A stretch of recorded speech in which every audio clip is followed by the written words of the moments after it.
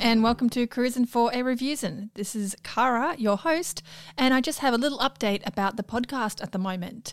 So you may have noticed that I haven't put up a new episode in a couple of weeks, and that is mostly just because I have been a bit too busy to sit down and record episodes. I have about 9, I think at last count, 9 movies that I have left to review, so we're actually coming kind of close to the end of reviewing Tom Cruise movies. I do have a plan that I'll elaborate on shortly for what I'm going to do once I'm done with all the Tom Cruise movies, because obviously it's going to be a while before new ones come out. But yeah, I just want to let you know that I am still planning to release episodes. I haven't actually gone anywhere. I've just been kind of time poor, and because I've only got a certain few films left, just wrangling the right people for the right movie to record a good episode has been a little bit harder than previously. So yeah, just want to give you a little heads up how that's all going. I will take probably another couple of weeks off. I don't have a set date.